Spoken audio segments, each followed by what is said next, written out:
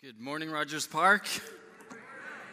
Good morning. It is good to be with you. My name is Phil Adams. If we have not met, I get to serve here as a pastor, mainly over in West Rogers Park, but I also have the privilege of serving you guys here by being on the teaching team. If you've got a Bible there, please turn to Romans chapter 8. Romans chapter 8, and we're going to read from verses 18 to 30. 8 is one of those Irish accent words that's hard for me to say. 8. We used to live on the 8th floor of a building, and we'd get into the elevator, and someone would say, which floor? And I'd say, 8, and their finger would hover. I'd say, 8? But yes, Romans chapter 8. Why am I here?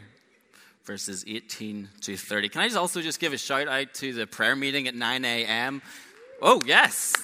Michael Zoller, wherever you are, is doing an incredible job of just leading that time at 9 a.m. So if you want to come an extra bit earlier next week, come at 9 a.m. And honestly, it'll be a blessing to you and the church as we pray for one another. So please come 9 a.m. in the library next week.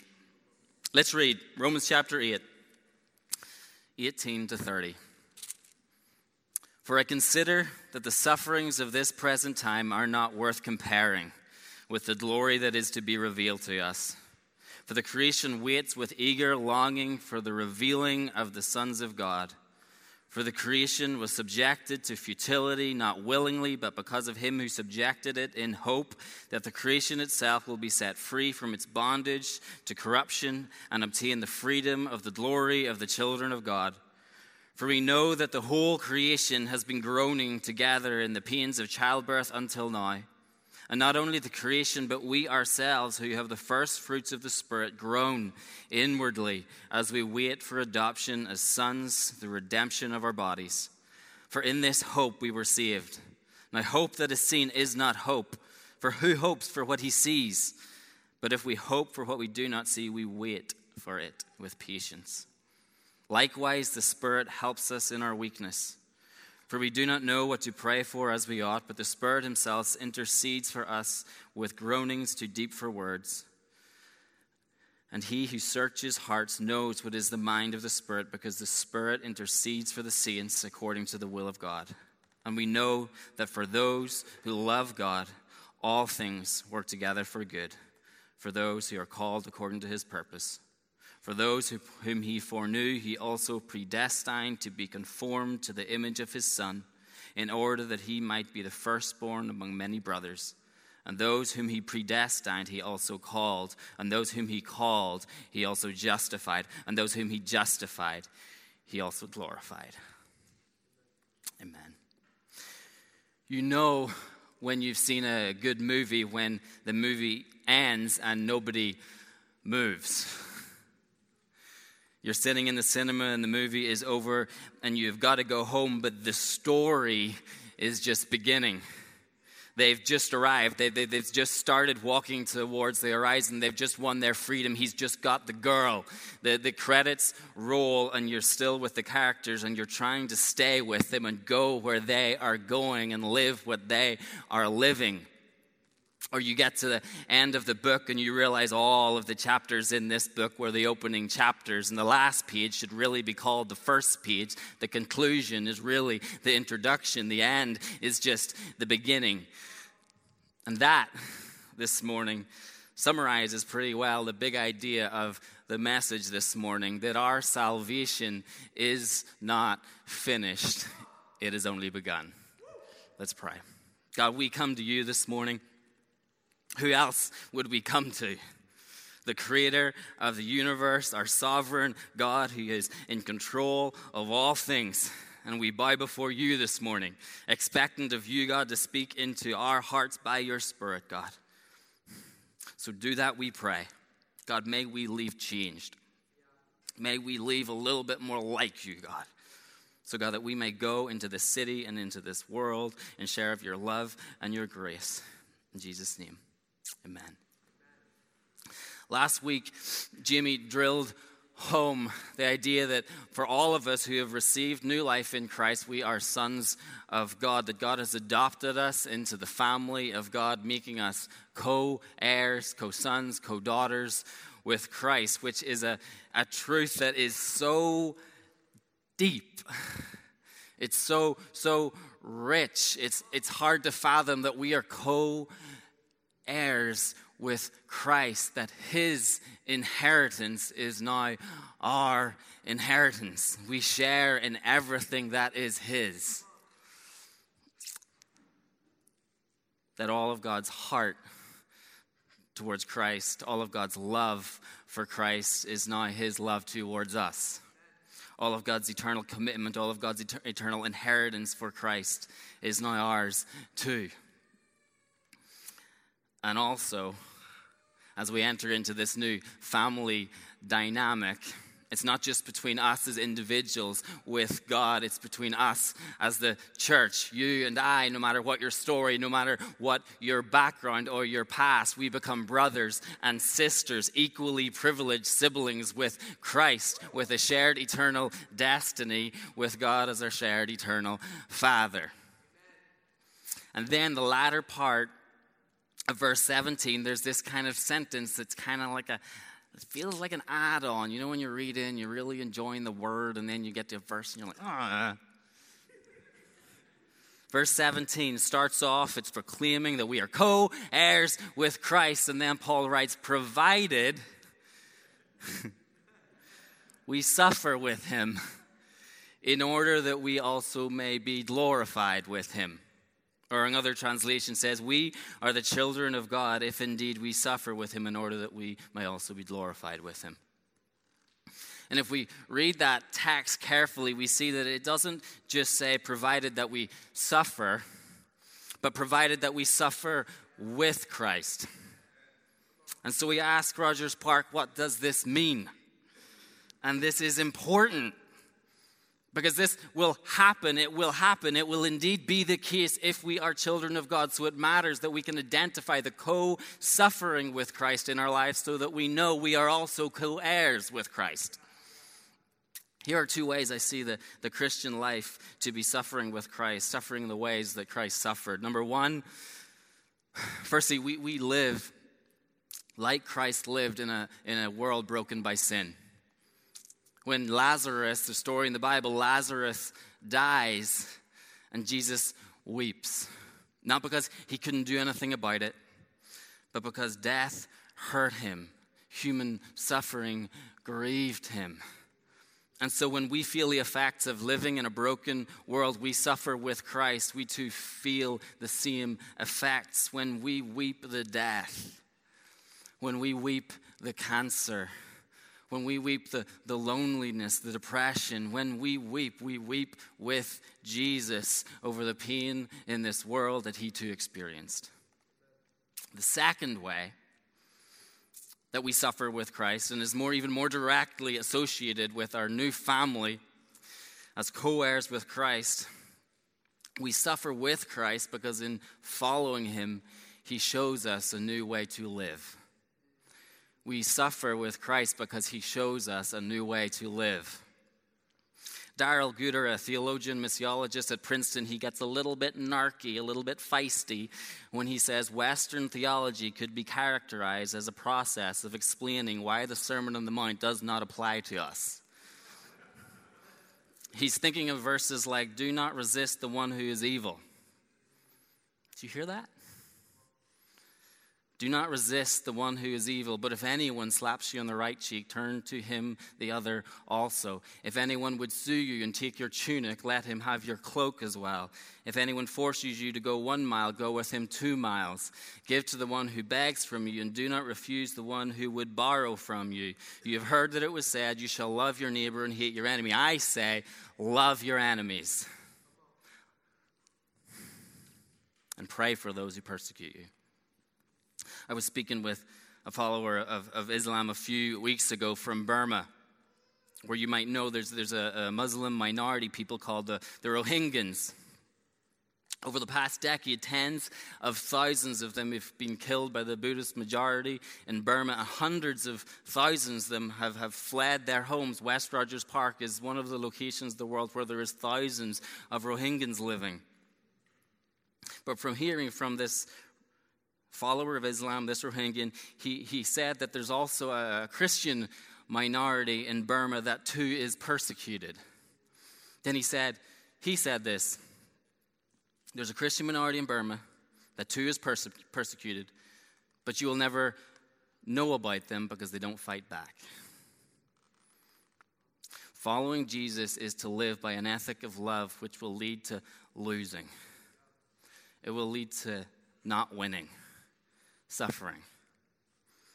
And so to be a co-heir with Christ is to live with a radical ethic that is not of this world, that decenters our own interests and replaces our center with the interests of others, even the interests of our enemies.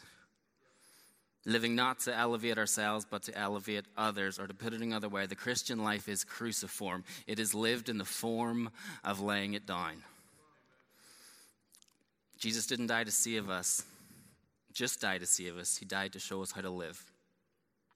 And so in this life, the only life the co-heirs of Christ live, where the interests of others is to be placed before our own, which will lead to suffering, is there any joy to be found? Is there any joy to be found? Philippians 4 verse 4 says, rejoice in the Lord always, and again I say rejoice.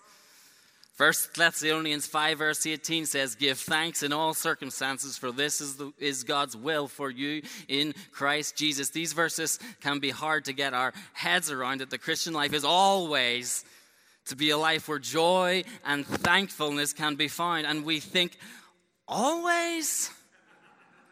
Especially when we place it right beside other verses like verse 17, where we read that co-suffering with Christ is the proof that we are co-heirs with Christ. Rejoice always.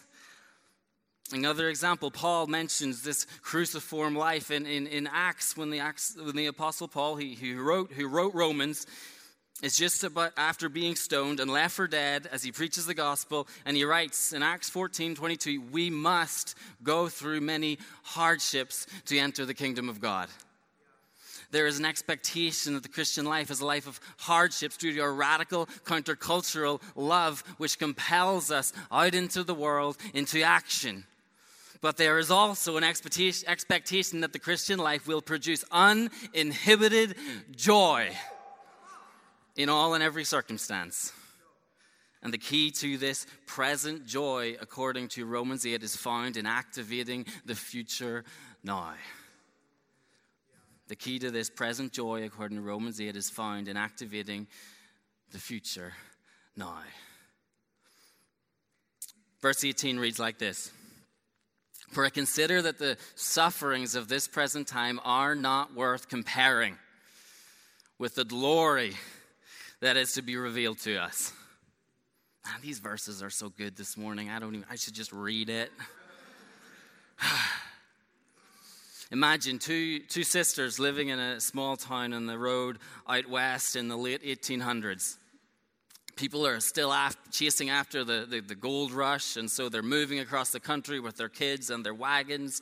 But the journey is dangerous and cruel. And these two sisters have grown up in this town that they had to stop in because their father got struck down with an illness along the way and they couldn't keep traveling. These sisters have worked to get by through their teenage years in this town that's become their home, finding whatever jobs they can to keep their family afloat. They all live in a small, rundown, dusty apartment above a storefront, trying to save to buy a home where they can care for their father. Others continue to pass their windows on the street with dreams of riches while this family is left behind. One sister's working at the post office. The other sister's working as a teacher at the school. One morning, their apartment is broken into, and the teacher arrives home to find her parents distraught in tears because their home has been ransacked and their savings are gone. She looks out the window down on the main street, and she sees her other sister is running already in tears. She thinks her sister has already heard what's happened. They both meet in the stairwell of their apartment, both crying, one holding the empty savings box, the other carrying a letter from the post office, both shouting at each other through their tears. In the confusion, they don't know what each other is saying. And the teacher tells her sister, we've lost everything. We've lost our savings. They've destroyed our home. We have nothing. And the other processes what she's hearing. she takes a moment and she smiles and she says, no, we've gained everything.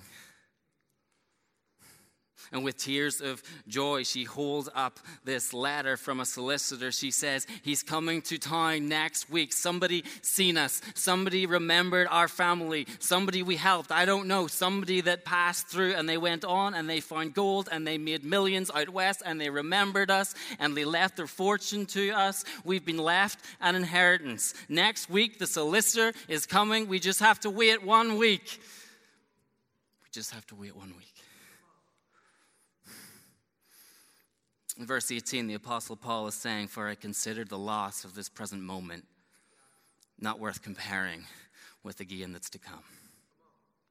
He's saying what we know about the future, what we know is coming next week, will completely determine how we process the present.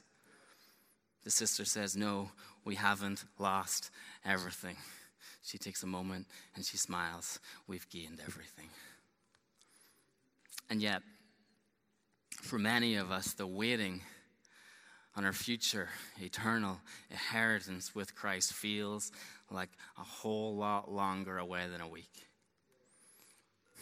Which the Apostle Paul knows, God knows, and so it is in this waiting that these verses are directed to us this morning to stir within us hope and comfort.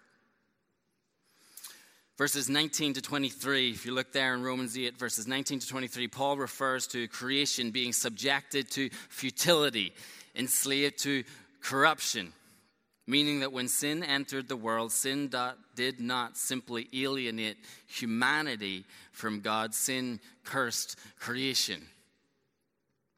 There is a deep, deep brokenness in the world.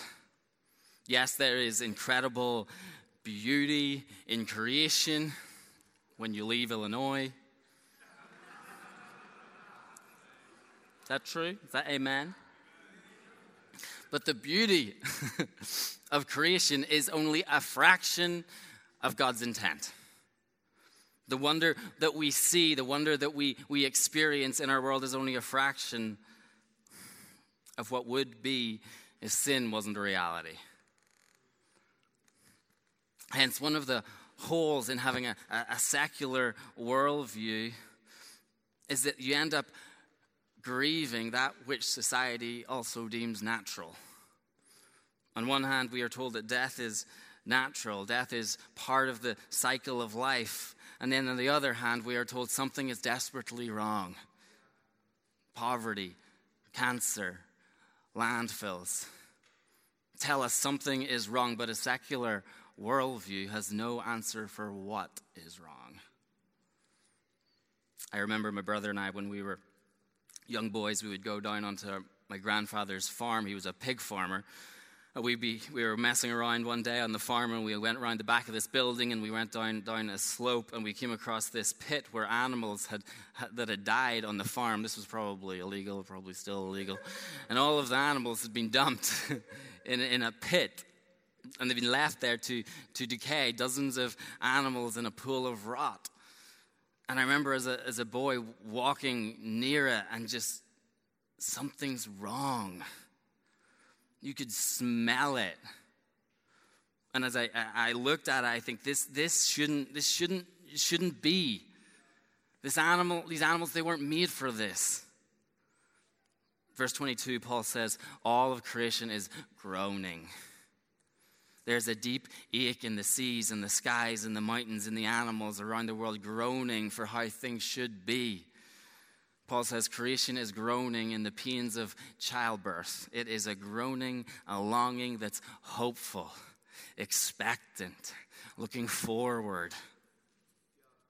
Verse 23 says, not only is creation groaning, but we ourselves who have the first fruits of the Spirit, we groan inwardly as we wait eagerly for adoption as sons, the redemption of our bodies. We too, as followers of Christ, like creation, are groaning, longing. And the reason for this groaning and longing is that we have the first fruits of the Spirit, which is this incredible gospel truth. Remember, over the past 3 weeks, we've talked a lot about the Holy Spirit. Yes?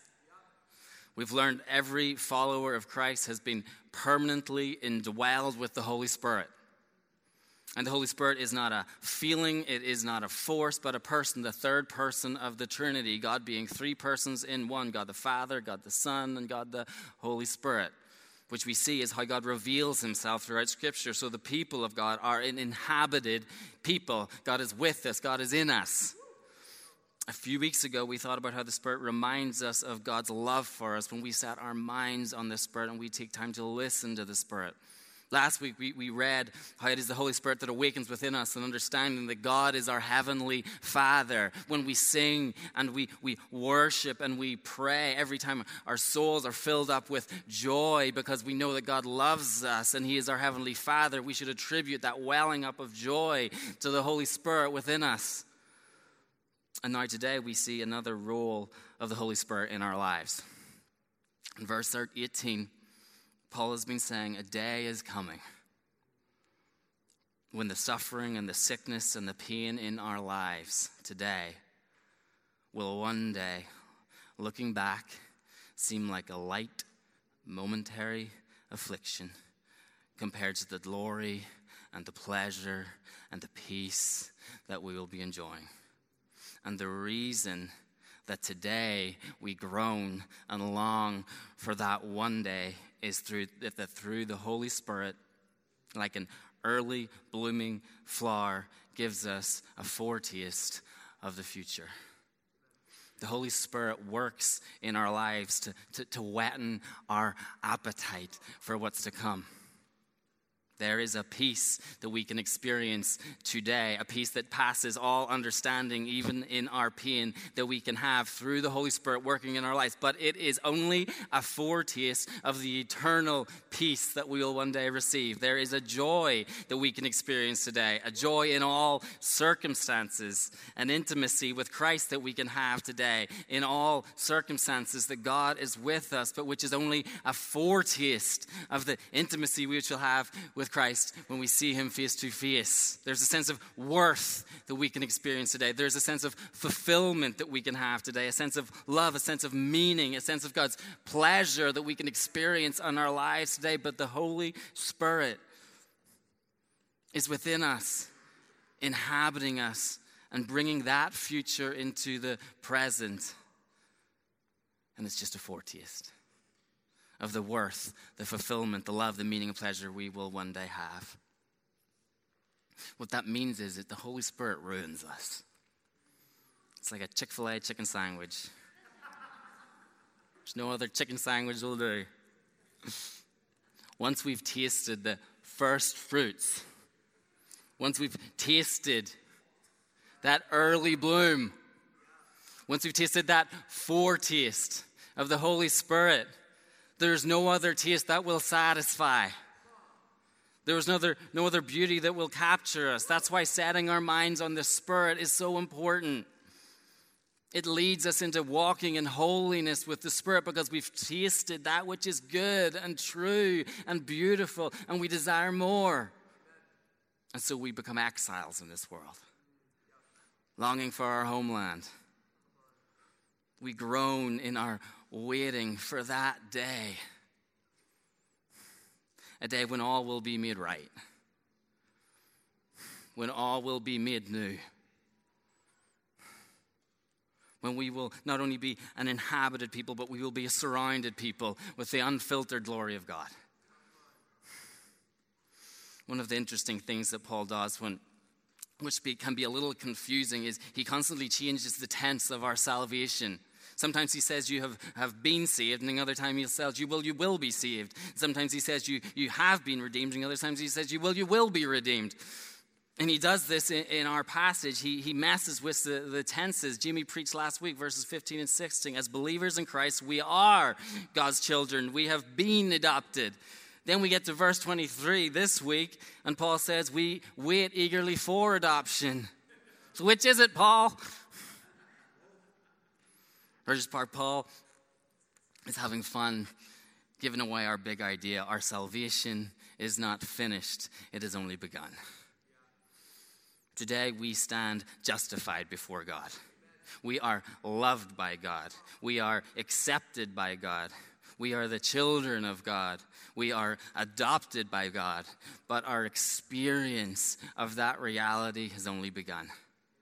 And our experience of that reality is still one day to be truly discovered. Then Paul writes these beautiful poetic words for our time of waiting. For in this hope we were saved. Now hope that is seen is not hope. For who hopes what he already sees? But if we hope for what we do not see, we wait for it with patience. Paul goes on in verse 26. He starts off with the word likewise, as he begins referring to another role of the Holy Spirit in our lives. The Holy Spirit, it gives us a foretaste that ruins us and leads us on in the Spirit, thirsty for more holiness and godliness in our lives as we wait in hope with patience. But the Holy Spirit also helps us in our weakness when we do not know what to pray for as we ought. I think these verses can only really be understood once we've really experienced a pain, loss, suffering in our lives, confusion. Listen to verse 26. Verse 26, likewise, the Spirit helps us in our weakness, in our eating disorder, in our debt, in our homelessness, in our persecution. For we just don't know what to pray for as we ought. There's a weight that we can feel in our lives as if we should be able to articulate the way out of our problems. And these verses tell us that sometimes you won't be able to. Sometimes you won't know what to pray because you won't know what to do. And that's okay. Sometimes all we can do is cry out before God for help because we do not know in what form the help should come. And that's okay. God places no burden on us to know every step into our future. We place that burden on ourselves, and God says, give it to me. The Holy Spirit within us takes our unarticulated groans and cries and makes them his own and intercedes for us according to the will of God. Which means, listen to this, that we can be assured in the mystery of the work of the Holy Spirit within us that when we pray, when we cry, when we're frustrated before God and we don't know what to say, our groans of desire, of solution become the groans of the Holy Spirit, and those groans through the Holy Spirit become the prayers of the Holy Spirit, which are fully aligned with the perfect will of God for your life. He is praying what you desire to pray. And the assurance of this brings to you is that you've been heard, that God hears you. You've been heard far deeper than you can express. Whatever fears you have that God doesn't really know, or God doesn't really understand, or God doesn't really get it. Church, the Holy Spirit brings to God your inexpressible and seeks from God for your life that which you don't know you need, but that which is right and good for your life. Which means God takes from us the burden that we feel to be able to articulate the way out of our problems, and he allows us to leave our groans and our cries with the Holy Spirit. And in return, in the meantime, in the waiting, God gives us verse 28. And we know